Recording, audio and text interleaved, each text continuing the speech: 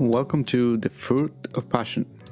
I'm your host, Alejandro, also known as Hanoma, online. My guest today is Paul Chato. Paul is a Canadian comedian with a YouTube channel where he talks about technology, especially Macintosh and Hackintosh, plus a variety of unrelated topics. And as part of his loyal audience, I have to say that we welcome those random topics as much as the Apple rants or the Hackintosh tutorials, because Paul's sense of humor and delivery position him uniquely as a very peculiar technology commentator. So I now give you Paul Chato.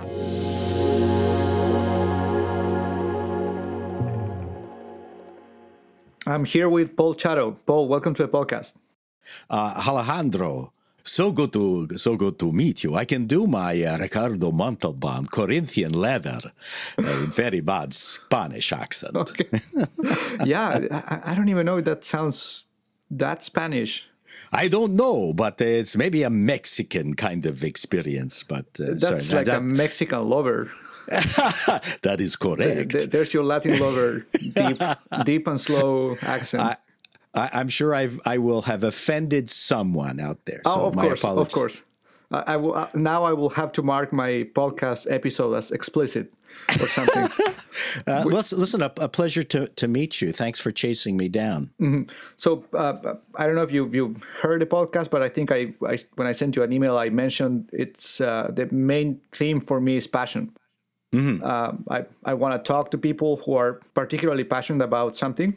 So I guess in this case, the default topic would be Apple. Actually, the title that I have in my mind is "Biting the Apple" or something like that. Sure, sounds good for the episode. But watching your YouTube channel, and we will talk about your channel, it's also clear that you have other passions. Also, I don't know if you are willing to disclose your age, but. Sure. Yes, I will. Basically, after if you are you're aware of this 10,000 hours theory or 7 years, whatever it is, but basically after some age, you start realizing, I have more interests and I develop skills in this and that. So in your case, your YouTube channel, for example, is comedy tech or tech comedy. I don't know what you call it, but it's basically technology and comedy mixed together. And so you have an advanced grasp of technology. Also, recently you uploaded a video of your comedy troupe, right? Correct. It's very clear that you have an advanced understanding of both worlds. So my first question to you was, could you tell me how is it that you came to be in tech and also how you came to be in comedy? Okay, I'll try to make this short. I've always been involved in some kind of technology. Even as a kid, I was soldering radios together. And I guess I was kind of wanted to be funny. And then I encountered the Goon Shows, which is a British radio show from the 50s and 60s that was unbelievably outrageous, that gave us Peter Sellers. Maybe that's the best known person out of that group. But Harry Seacombe and Spike Milligan, these people became heroes to me. And the moment I heard the Goon Shows, I wanted to be a comedian. But that didn't stop me from soldering and wiring, building stereos, building speakers, being passionate about bass reflex speakers versus all those guys who like the completely enclosed speakers. I mean, we had big fights between the enclosed speaker people and the bass reflex speaker people. I mean, they could go to hell. And so then I was an AV guy in high school, which I was one of only two people that knew how to properly loop a Bell & Howell 16 millimeter projector for all those venereal films that were played back in the 60s and 70s. So I got out of class even. It was really great because you'd get an announcement right in the middle of my grade, 4 class. Would Mr. Paul Chato please come to the AV office to collect the Bell & Howell and take it to Mrs. Dirtmuller's grade 6 class? And then I would leave. Like, it was great. It was wonderful. And I would take my time. Oh, of course, yeah. You always take your time. So I was always a nerd, and it was just you got as technology, advances and the comedy advanced, and there was Second City and Saturday Night Live, and I always wanted to do the school comedy productions. Everything just sort of merged together. So in between doing the lighting for a stage show at high school, I was also doing sketch work at high school. So it became just this circular passion for me. So let's go after high school. Did you work professionally as a comedian or as a tech person of any kind? So I went to Radio Television Arts at Ryerson and graduated in 1976. But while I was at Ryerson, I was also a cartoonist. So, and it was a great way to express my comedy through cartoons, which got me in trouble in high school. But at Ryerson, I joined the Eye Opener, which was the local paper, which was one of the internal papers, student papers at the school. And the Ryerson is a very good journalism school. Although I don't know why anyone teaches journalism anymore. You can't make money at it at all.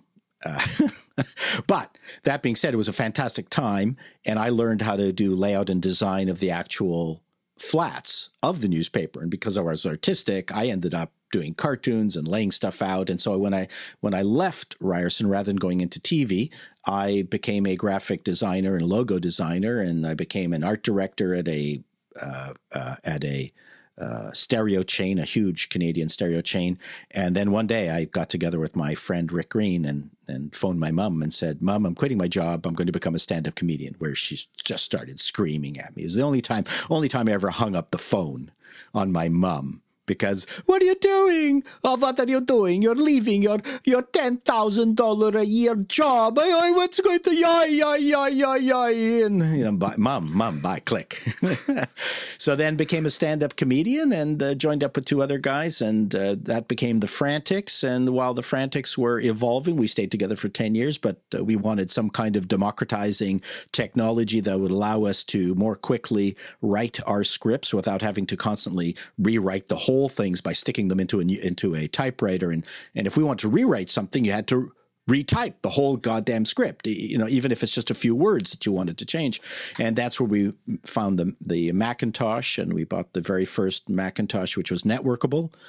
And so I became an expert in Apple Talk, and so it's just nonstop. What year are we in now? Around what time? Oh, okay. So that would be, late, I'm going to say 1800s. No, 1980. So 1985, 6, 7, 8. Apple actually sent me out to some installations in Toronto because I was the most expert person on Apple Talk networks. Wow. So did you work for Apple, or was it like a third-party thing? Consultant. I consulted for Apple on a whole bunch of things. I mean, they liked me, and then when they rolled out the PowerPC line of computers, they took me to Comdex, and I was their booth babe. Mm-hmm. Yeah, with a tight dress and all. Correct. The whole push-up moves. And then Letraset sent me to the UK to promote their latest software, which was brilliant. And they crashed and burned because they didn't know what the hell they were doing with it. But that's another discussion. I'm going to be doing a show on that. So it's always been comedy, technology. I learned to program in HyperCard, and then then Macromedia Director, and we did CD-ROMs, but then I had to stop programming because I was shitty, and then I had other employees, and I ran a big company. It's just, I do what I love, and it's just nonstop. I don't see the difference between programming, running a business, being a comedian, being with the Frantics. It's all part of the same continuum. Mm-hmm. I want to ask you about, you mentioned already something with respect to journalism. Why would anybody study that? And one of the reasons is that you have fierce competition because everybody has a phone, and having a phone makes you already some kind of citizen journalist or something like that, right? You can get your phone out and record or take a picture of anything that's happening. And if you have any kind of writing skill, that will help you send something from your phone to any kind of publication. Obviously, the journalists are supposed to be better prepared, but then you read the papers, you see how much in a hurry they are to publish at any cost, that they overlook grammar and whatever. I guess a lot of people have said that there's a decline in the quality of the writing in newspapers and all. Oh, yes, of course. Do you think something similar has happened with stuff like designing or programming, where a lot of people are professionals now in the area, but they never studied that formally, including myself? Like I studied mathematics, but I ended up working as a software engineer. I also taught myself to write code. Eventually, when I started working, the way I like to explain it is, I learned how to write code, and I was writing code for years, but now I don't write code, I do software engineering, which is, let's say, the next step. But basically, I taught myself with some extra help. And the same happens with journalists today, as long as I have the writing skills. I wanted to ask about, is it something similar for comedy and for the other tech endeavors that you've done? Well, there's just that's a multi-sided question. First of all, there is some rigor in programming, whether you like it or not. Yes, there's multiple ways to program something, and you could go into university and go, oh my God, all this time I've been hacking at C++ a certain way, and if I just learned this technique that you learn in Pascal, then I would have been a more efficient programmer. So there's you can always be a better programmer. And I don't know a single programmer that we've ever hired that had to look at his or her code several years later who didn't say, holy shit, who programmed this? Oh my God, I did. This was crap. and so that's a nonstop learning experience. A lot of end users who know nothing about code, the thing is, if it works, it works. The really good coders know how to document or comment their codes. The bad coders don't. But on the other hand, there's cowboy coders that can come right in, write a bunch of shit, and it works, and they leave, and that's all they needed at the time. Like, it was more important to have it work than actually work well. And they get promoted. Well, that's a different, that's a whole different thing. So there's at least some rigor, which in journalism can be completely ignored, because now there's a merging of people with opinions and people who are writing true news.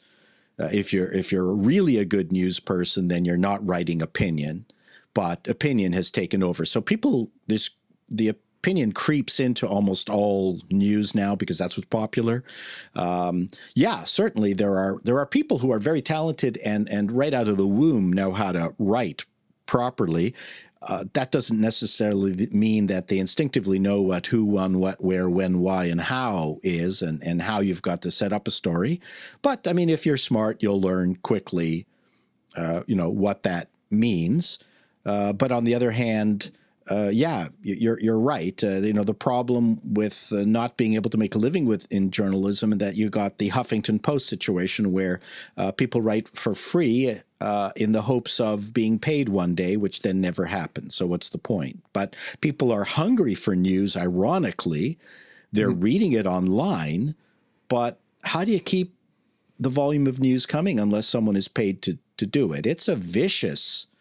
And then the other thing that is completely missing, okay, so people can stumble along with journalism. I see some horrible journalism on CNN. In fact, don't tell anybody, but I've seen some better journalism on Fox, notwithstanding their opinion.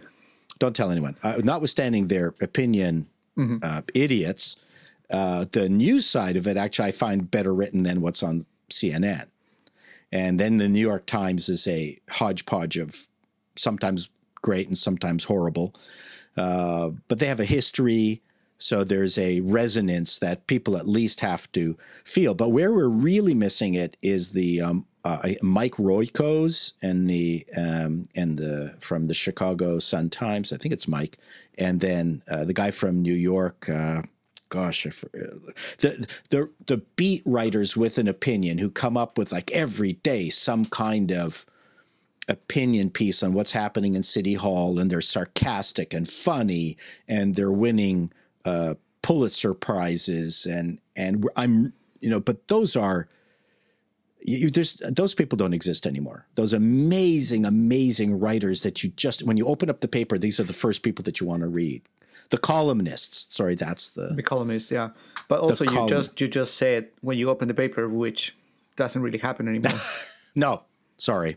I mean, the difference is that now you go, let's say, to NewYorkTimes.com or whatever, the webpage of the newspaper. Yeah. But what used to be the cover of the newspaper, or the opinion column would be in the second page or something. But now you have to go really deep or really down in the webpage to find the opinion or something. Many times you go to whatever New York Times or something, and what they have in front is what you were saying, all the opinionated, not opinionated, but the news, or disguised as news, but sometimes just a political campaign or something. Yeah, Breslin. The guy's name is Breslin. I forgot his first name. You can look it up on the internet. Was he from a particular newspaper? Jimmy Breslin. Mm-hmm. So Jimmy Breslin and Mike Royko were just unbelievable. You just wanted to read them. Even though I was from Toronto, I would like pick up the Chicago. I'm not even from English culture, but you've just given me homework, and I'll find those names and read something. Well, you go, when you read them, you go, holy smokes. It's like biting into a good steak after being in prison for 30 years. And you say this by experience? Yes. And you forget, you get inured to the horrible writing that exists right now. And then you go back in time and dig up these guys and read it. And right from the first sentence, you're transported into another world of writing that's just difficult to explain. So anyways. So far, I've had 4 podcast episodes. You are the 5th guest, and you are the oldest one. And we are already talking about how the old times were better and the nostalgia and all. Different. Let's say different. It's different, but it's different. Not necessarily better or worse, but it's just different. Yeah, I'd like to. I think it's important for the kids out there to chart their own course and find out what it is that works. I don't want to sound like the old man of newspaper writing. I will sound like the old man of music, because music today is shit. But that's a different topic. Okay, so let's move on. Have you? I think there's a theory. I don't know how formal this is, but there's something like, your musical taste is basically fixed after 14, or after you're 14 or 15, which is why it's kind of hard. It makes sense when you think about it, but it's why you keep going back to whatever style you were listening to at that time. I heard that, but on the other hand, that would mean that I would be listening only to Rolling Stones and early Beatles. And then it evolved into later Rolling Stones and Beatles and Sparks and Jethro Tull and Yes, and then I love disco. I like a lot of EDM of the 90s. So I don't know if that's true. I really got into techno, like loud. Okay. In that case, you are disproving the theory. But also, I'm guessing that whoever did the study, even if it's, I don't even know if this is a serious study, but it sounds like they were younger and they were just complaining about 2000s music or something. Sure. And I think it's always important to have a premise when you're an expert, quote unquote, because then you get attention.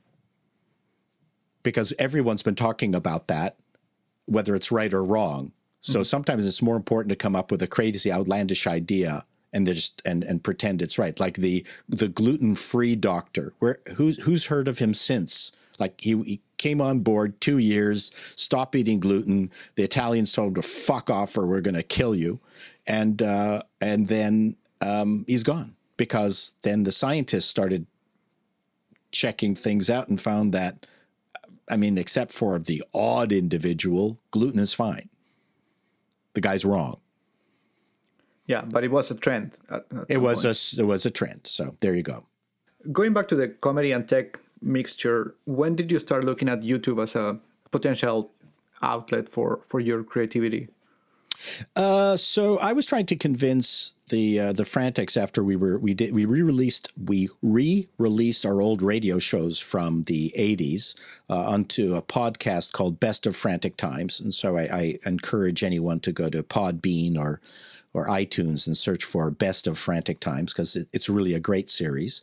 And during that time, because I'm a tech guy and the other guys are not tech guys at all, but I saw what YouTube was doing and I said, hey, listen, let's get together and, just go and rent a hotel or a house somewhere. And for 1 month, just record ourselves being stupid. And we all came from a very professional background and they thought it was too loose. They couldn't really see, they couldn't understand. Too loose in the sense that they would prefer to have a script, for example, or a plan? Maybe, or a plan, and just the idea of recording us reading our scripts that we used to read to each other was probably the most fun that I think we ever had, was reading our scripts to each other. So we would go away, write a bunch of stuff, come in and pitch these scripts. And sometimes we'd be howling. And even the scripts that didn't work, we would find great things. And it showed the camaraderie, how supportive we were of each other. And I just, YouTube doesn't really have rules. And I thought, let's find out what those rules for us, what they were for us on the fly. But the guys weren't interested in such an unstructured thing. So I went, oh, screw it. Number one is I have a web design company. YouTube is not necessarily the domain of a 65-year-old male. There, you wanted to know my age. And I snuck it in there. And so I was fascinated both as a challenge to an older white guy, when the YouTube is populated, listened to by 15-year-old girls watching makeup vlogs. So I technically I wanted to figure it out. Creatively, I wanted to figure it out. I wanted to understand how to monetize, how the YouTube algorithm works.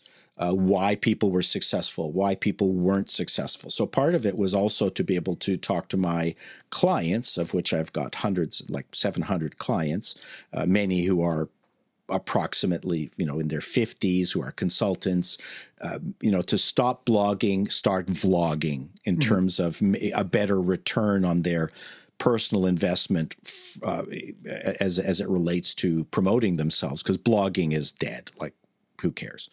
And so I was fascinated from that perspective, and plus, I was a creative person, and this is where the 10,000-hour rule kicked in, whereas I was starting from scratch. And at the very beginning, I was imitating Casey Neistat vlogs. I was imitating, Jenna Marbles. I was imitating all the people who I really liked at the time. But I also had to immerse myself completely into the YouTube culture. I had to watch everything, because a lot of people will get on YouTube and go, well, I don't really watch any YouTube, but I'm going to start my own vlog. Okay, the chances of you being successful are slim to none.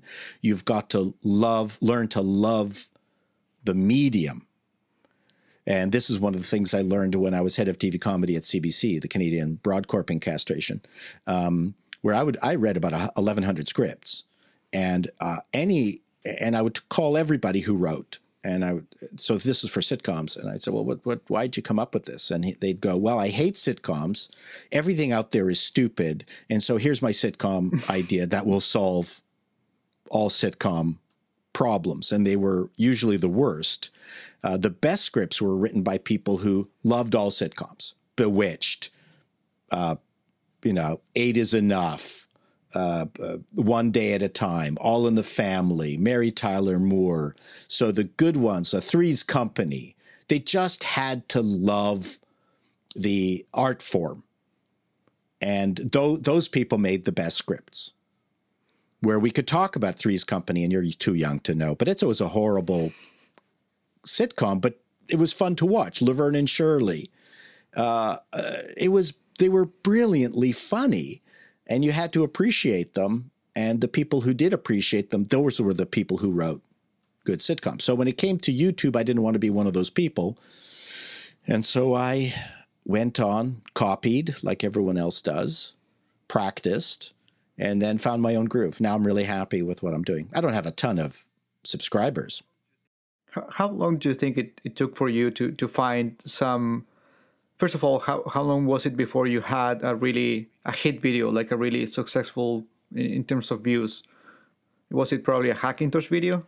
Yeah, it was my first year Hackintoshing video. So that would have come in my first year of YouTubing back in 2017. So I did a video in March, and that screamed up to 100,000 views. Mm-hmm. So I have to ask there, was it completely intentional? You thought or you guessed that it was going to be more successful, or you just tried one more topic among many and it happened to be successful?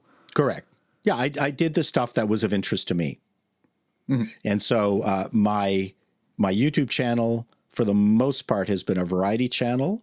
After that, or soon after that, I kind of went, okay, let's go all in on Hackintosh and Apple and stop trying to be a comedian per se. Like I tried to make all my videos funny and entertaining, but then my channel stats started increasing considerably, and then I hit 18,000 subscribers.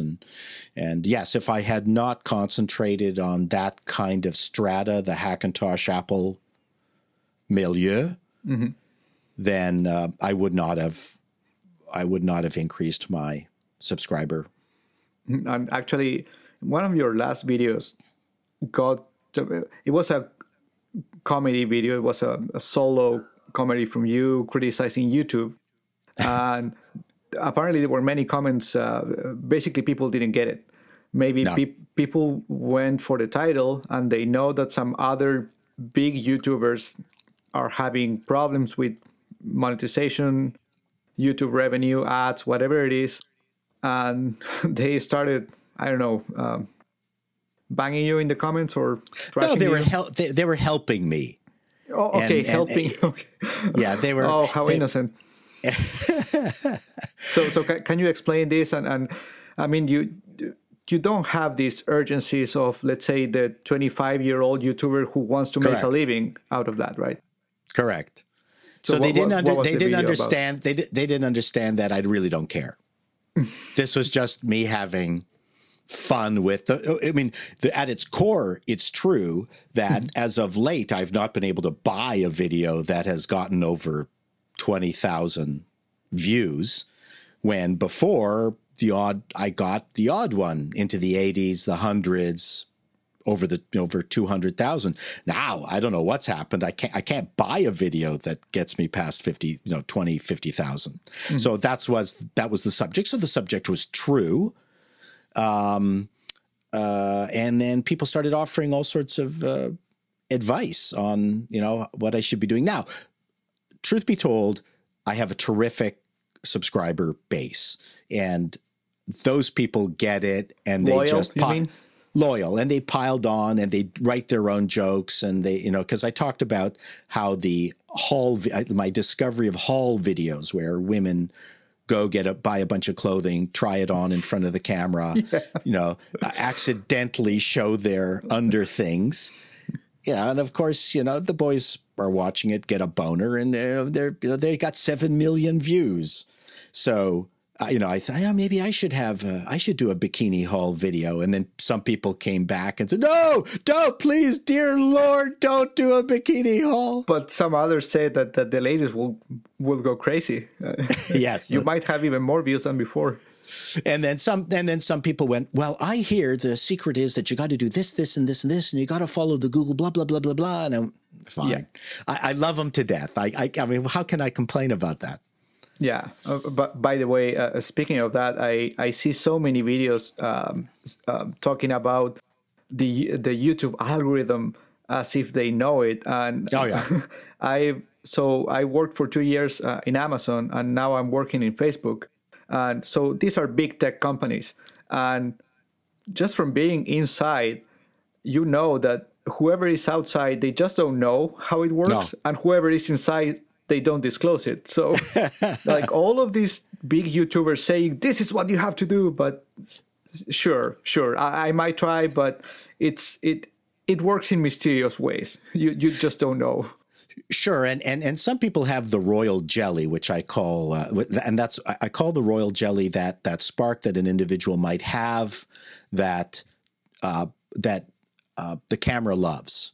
Well, if you are female, 20 and hot, that's you started. You're off to a good start. With actually there are some Instagram accounts of girls just posting like, oh, how does it look on me, and some fancy clothes, usually very small clothes, and again they get like millions of views where you would get 1,000 or whatever. But yeah, so some people have that. But for example, you also have your channel grew pretty quickly after the Hackintosh video, I'm guessing. No, it's always been really steady. But it's still growing at the same pace? Okay. Yep. Okay. Yep. It's about 1,000 subscribers a month. Do you have any specific plans or targets? Well, I mean, from a content point of view, I'm really happy where I am. I've gotten comfortable with it. I can pull out the camera and start talking about stuff. People want me to do more tech stuff, but even the tech people have stopped doing tech stuff because there's not much tech left to really, do unless and it's too many reviewers, too many YouTubers doing tech. But on the other hand, you have to ignore that because people are coming for your personality. Right. So there might be somebody else reviewing the RTX, the 2080 or something like that, but they come to my channel because they want my take on it. So that you have to ignore that. I did a video on. Of course, we want to see how you will connect graphics card with Apple, with North Korea, and whatever other thing you put in there. Sure, and what's funny is my first Hackintosh video, I did not put what I call my first build video. I did not put any build porn in it, and people complained. So the second one, I shot like putting the hard drive in, putting the graphics card in. Oh yeah, and do it in slow motion, baby. That's right, and putting the PSU in, and it's mandatory. People love it. I'll send you a link to some article, some rant that I wrote, and I call this part watching gear porn. Yeah, it's just people love watching close-ups of whatever gear it is, a microphone or a graphics card, unboxing videos. Come on, that's like a first world porn.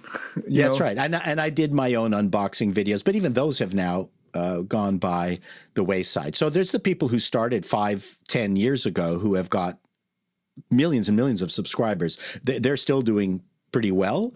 There was one person who's got 300,000 subscribers, and she was just crying about the new algorithm, and she was getting only 100,000 views. I guess she was making her living from YouTube, and I would kill for 100,000 views. But on the other hand, right now until I retire, I'm not going to do this in any kind of scientific way. I do recommend to people that if they're starting off, they should do a minimum of 2 a week. There's things I've learned. Try to pick a topic, but your first job is to actually figure out what your personality is, because that's what people are coming to see. Is your personality. And again, some people don't get it. My Apple rant where I don't know if you saw it, but at the very end, I go into this gigantic, raging, screaming. Your speech, my speech. And it's all acting. It's like, I'm not mad at Apple. Yeah.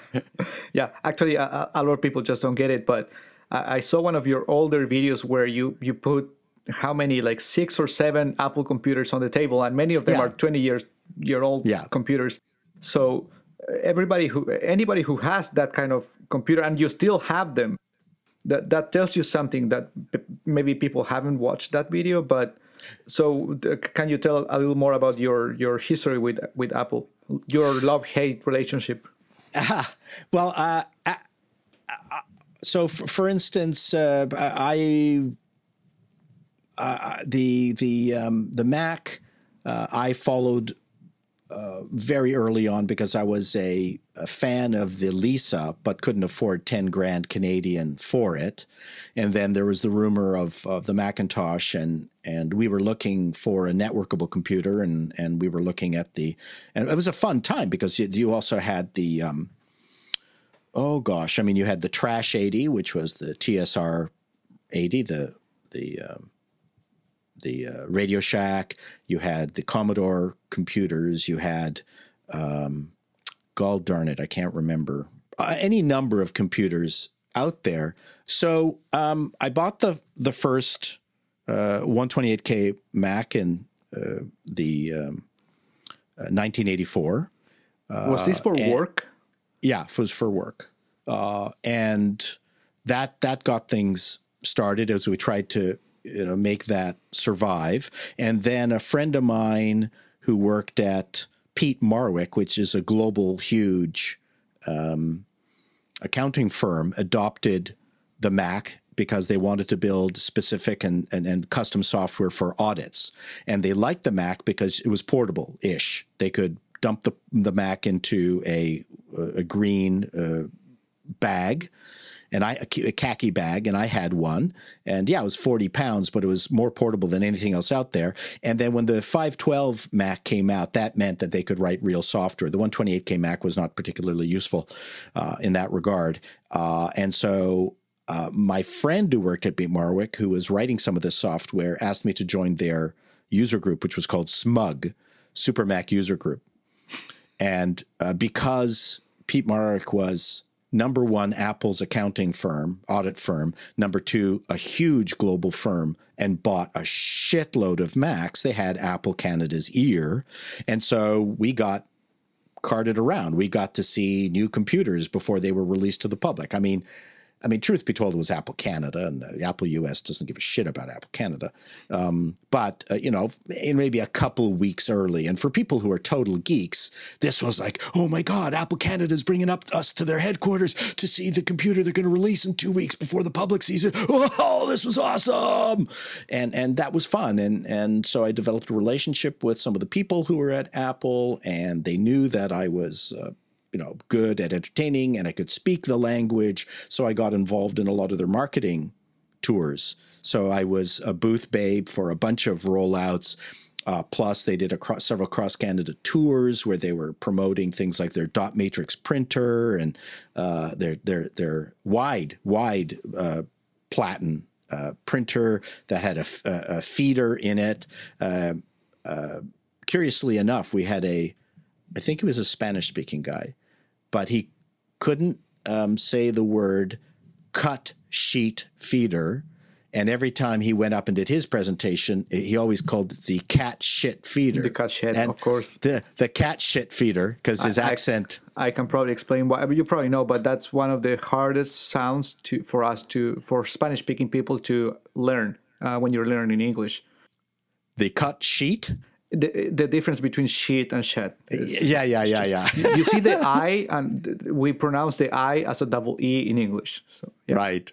So we would always howl with laughter, and he was not happy with us at all. So anyway, we went right across the country, and then Letraset picked me up. So I started writing desktop publishing documents when the laser printer came out. I actually bought one with my wife for $7,000 Canadian and paid it back in like 2 months, actually, to tell you the truth.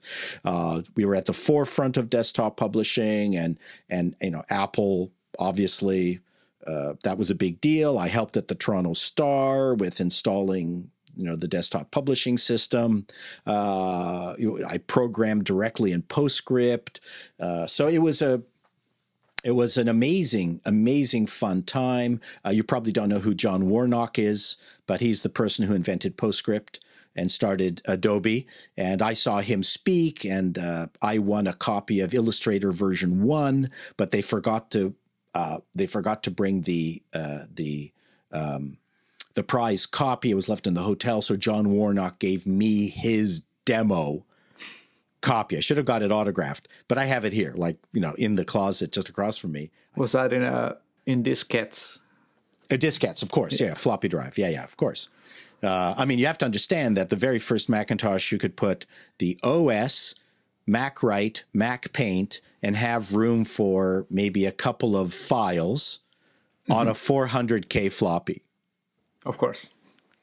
I also worked with floppy disks, 3.5 was it, and 5.25 or something like that. No, it was a 3.5-inch floppy. Yeah. So I was just an Apple gadfly, and they would hire me for doing all sorts of things, and I had a terrific time. So I consulted with them quite frequently, and I just did the stuff that I enjoyed doing. Like I said before, I became an expert in Apple Talk.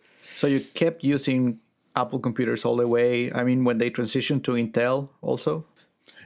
So there was a period of time around OS 7 where I was running a company, and I bought a Dell computer because the Mac OS was just not running well. But that was an even worse experience, and I came back.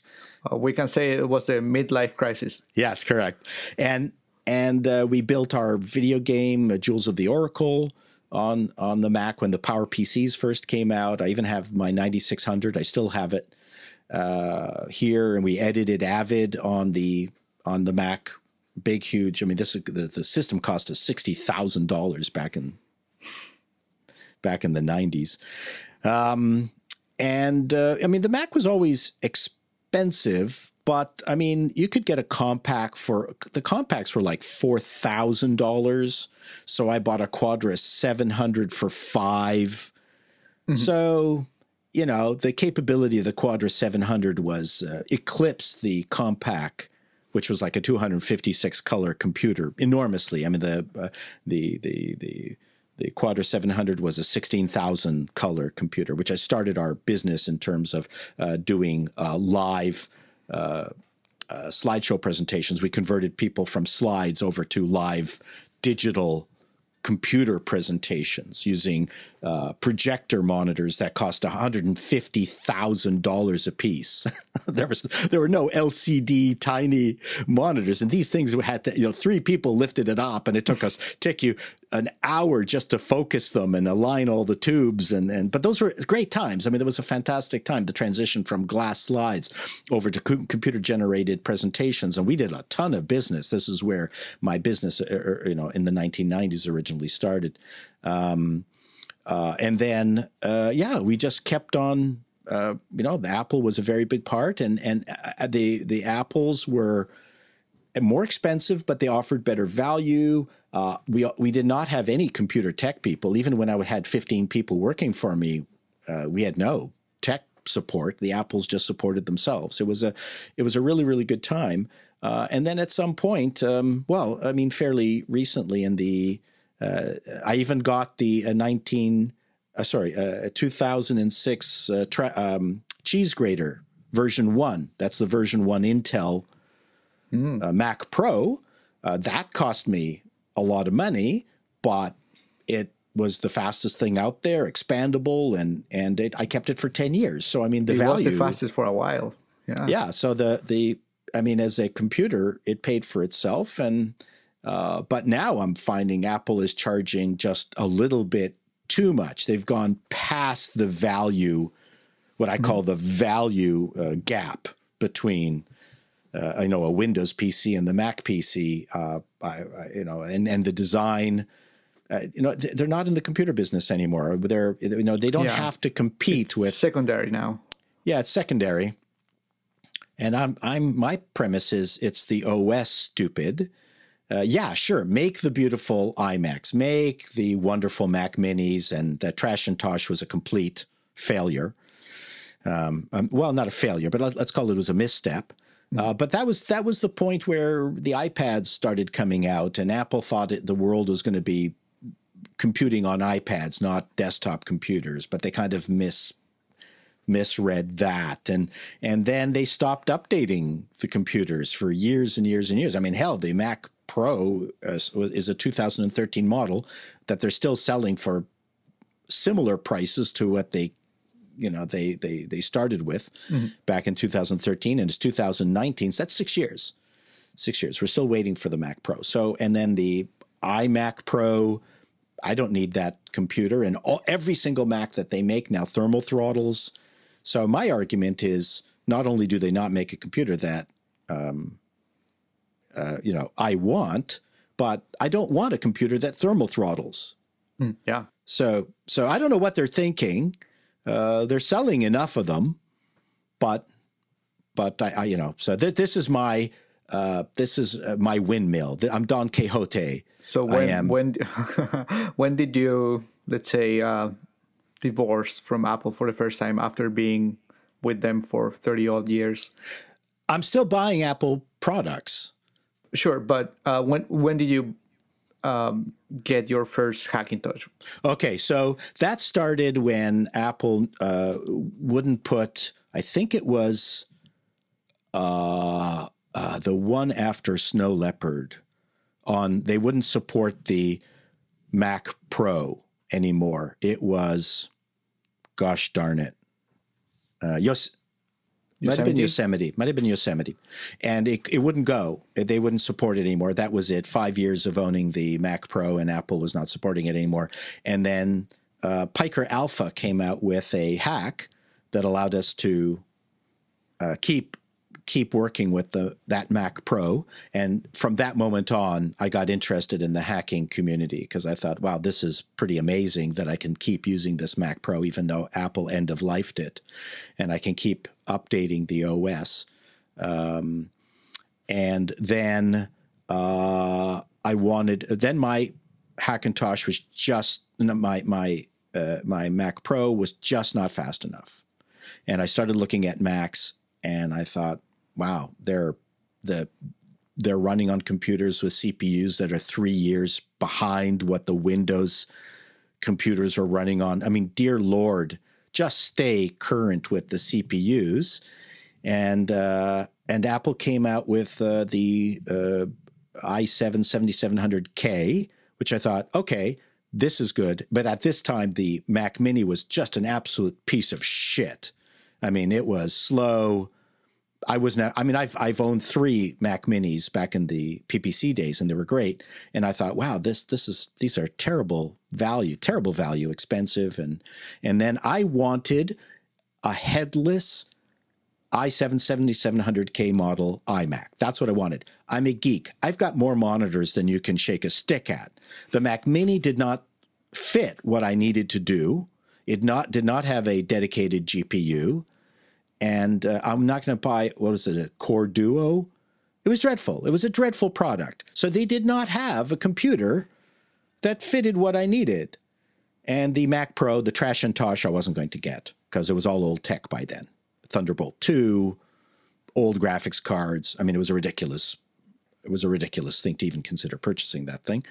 And so it was at that moment I said, I'm going to build a screenless iMac, or I call it a headless iMac. That's what I wanted. And Apple didn't build just an iMac version of a Mac Mini version of the 7700K that also allowed me to put the 580 graphics card to this, because the 7700K iMac had a 580. And you could have waited for the Mac Pro, but you will still be waiting. Yes, and they're prohibitively expensive in Canada. I mean, they start at everywhere. Everywhere. So my son, who's a PC guy and builds PCs beautifully, I said, hey, son, I want you to build me a PC, and then I'll put the software on it. So we built the computer together, had a great time. I mean, he was, 18 years old. Fathers and sons don't talk to each other around that age. Not that we have a great relationship, but I mean, he had other things that he was doing. But I went, oh my God, this is what PC culture does. It brings people together, fathers and daughters, fathers and sons. Apple has none of this. My dad and I used to work on the Apple II together that he bought. This was one of the things that he and I bonded over, was the Apple II. There's nothing like that in the Mac community. I think that's a huge mistake. So Ellis and I built this PC together, had a phenomenal time, struggled, put the first Hackintosh on. It took me 2 days. And I'm a gamer and a problem solver. And that was a former programmer. And you know the feeling of not being able to solve a problem. And then you go to sleep. Next day, you have a shower. In the shower, you go, oh, my God, I now know what I need to do. And that's what this experience was. That, yeah, Hackintoshing is tough, but I didn't care. I had that epiphany, that great moment of figuring it out, and then I've been running it ever since, and it's been solid. I had a power supply that went to fix that. But so the difference is I now have a computer that was about $1,000 less than what Apple was charging. I was able to upgrade monitors. I have a huge PSU. Apple has a shitty little tiny PSU in their iMac. I have no thermal throttling. Mm-hmm. Apple built a 7700K iMac that you couldn't even overclock. Why put a K processor into a body that you can't overclock? That's just nuts. You're paying for nothing. It's like kissing your sister through a screen door. Like, so mine's overclocked to 5 gigahertz. I won the lottery, the Silicon Lottery. I've got a huge honking RX 580. There's nothing. I am able to run this computer at the full out spec capabilities of what I purchased. So at some point, Apple users must get pissed off saying, I'm getting a computer that is hobbled, like out of the box, has been neutered. So anyways, I was tired with that. So that's how it started. And now I've built about 3 of them. Oh, great. Well, I also built my own, but the first one that I had was in 2008. After I had my first Mac, which was a Mac Mini. It's the cheapest that I could afford. But yeah, you were right. It was just very quickly it became very slow. Yep. Like it couldn't cope with my software usage as a programmer or something. And even a couple of games would just kill the Mac Mini. So I did my first, but then for some time I moved between some PCs with Linux. I don't think I went back to Windows until I had to use it for work. And when I moved to the US, I was already using an iMac, and I upgraded to the newest iMac until I started editing 4K video. And that's when the iMac's like, nope, sorry, nope, I can't do it. And that's when I decided, okay, I'll give it a try to Hackintosh again, and it's been great. And actually, I followed some of your videos at the beginning to know basically what was the components that you recommended or some other. So what components do you have? What did you settle on? Right, well, I think the same as you, except I didn't choose the K because it was like $90 more, and I didn't think I would need it. With 6 cores is already good enough for me, having the 6 cores. But I recently changed my NVIDIA card to Radeon because I upgraded to Mojave, and NVIDIA is still not providing the drivers, I think. Nope. I have 32 gigabytes of RAM. I have a lot of storage, but even with a lot of storage, which is like 7 gigabytes, I ran out with 4K footage. So recently I installed a NAS with 8 gigabytes, and so that's I have my backup there. What else? I have a full tower. I chose a full tower, for example, instead of a mid tower, just to keep the air flowing, allegedly. I don't even know if that's like really scientific. What else? My sound card is external. I think you also, I've seen in your videos that you have some mixer, which is probably an audio interface as well. I have an Edirol digital audio analog A to D converter. Oh, wow. Well, I have the Scarlett audio interface, and it does all the conversion internally. But yeah, so I was a bit of an audio geek before. I've been trying to learn stuff with respect to audio, and now that I have a YouTube channel, and you probably know this as well from before, but audio is just as much or maybe more important than video. Oh, absolutely. The audio quality in video is way more important. I tell people I'd rather see crappy video and good audio than good video and crappy audio. Yeah, and funnily enough, there are some statistics that say that most people listen to YouTube videos more than they watch. Not surprised. Yeah, not surprised. Yeah, so it's good to prioritize audio, and I also have, that's why I have a couple of studio monitors, for example, and fancy headphones. My Mirage speakers died, and I just bought some Yamaha monitors, which I've always wanted. Oh yeah, you wanted a specific model, or? Yeah. Yeah, I have a Samsung monitors, and it's nothing fancy, but it's way better than regular speakers. Now these are legendary monitors that they've used for 30 years in big mixing facilities. I love them. It's great. So we should wrap this up. I gotta do some work. yeah. I was just noticing how long it's been. So, but yeah, it's been great, and I think we are still missing some topics that we might do at some other time. Sure. I wanted to talk about comedy a little more, and the comedy in recent times. You did mention some things about journalism and all the politics involved in newspapers and all, but I wanted to. I'm sorry. I taught my answers were way too long. I was trying to keep them short, but my brain just couldn't do it. Oh, that's fine. I'm perfectly okay with that. I don't have any time restriction for the podcast, but I think you have some appointment or whatever. But I've taken enough time already. So thanks a lot, and I hope to continue this discussion at some point. Thank you very much, Alejandro. Hasta la vista. No, that's not Spanish. It is Spanish, but it's very cliche. It's a Schwarzenegger thing, right? Was that the Schwarzenegger? Yeah. Hasta la vista, baby. Yeah. That's right. Listen, a pleasure. We'll talk to you later. I'm stopping the recording now. If you enjoyed this conversation, make sure you visit janoma.info/podcast for more episodes. That's JANOMA /podcast. Until next time.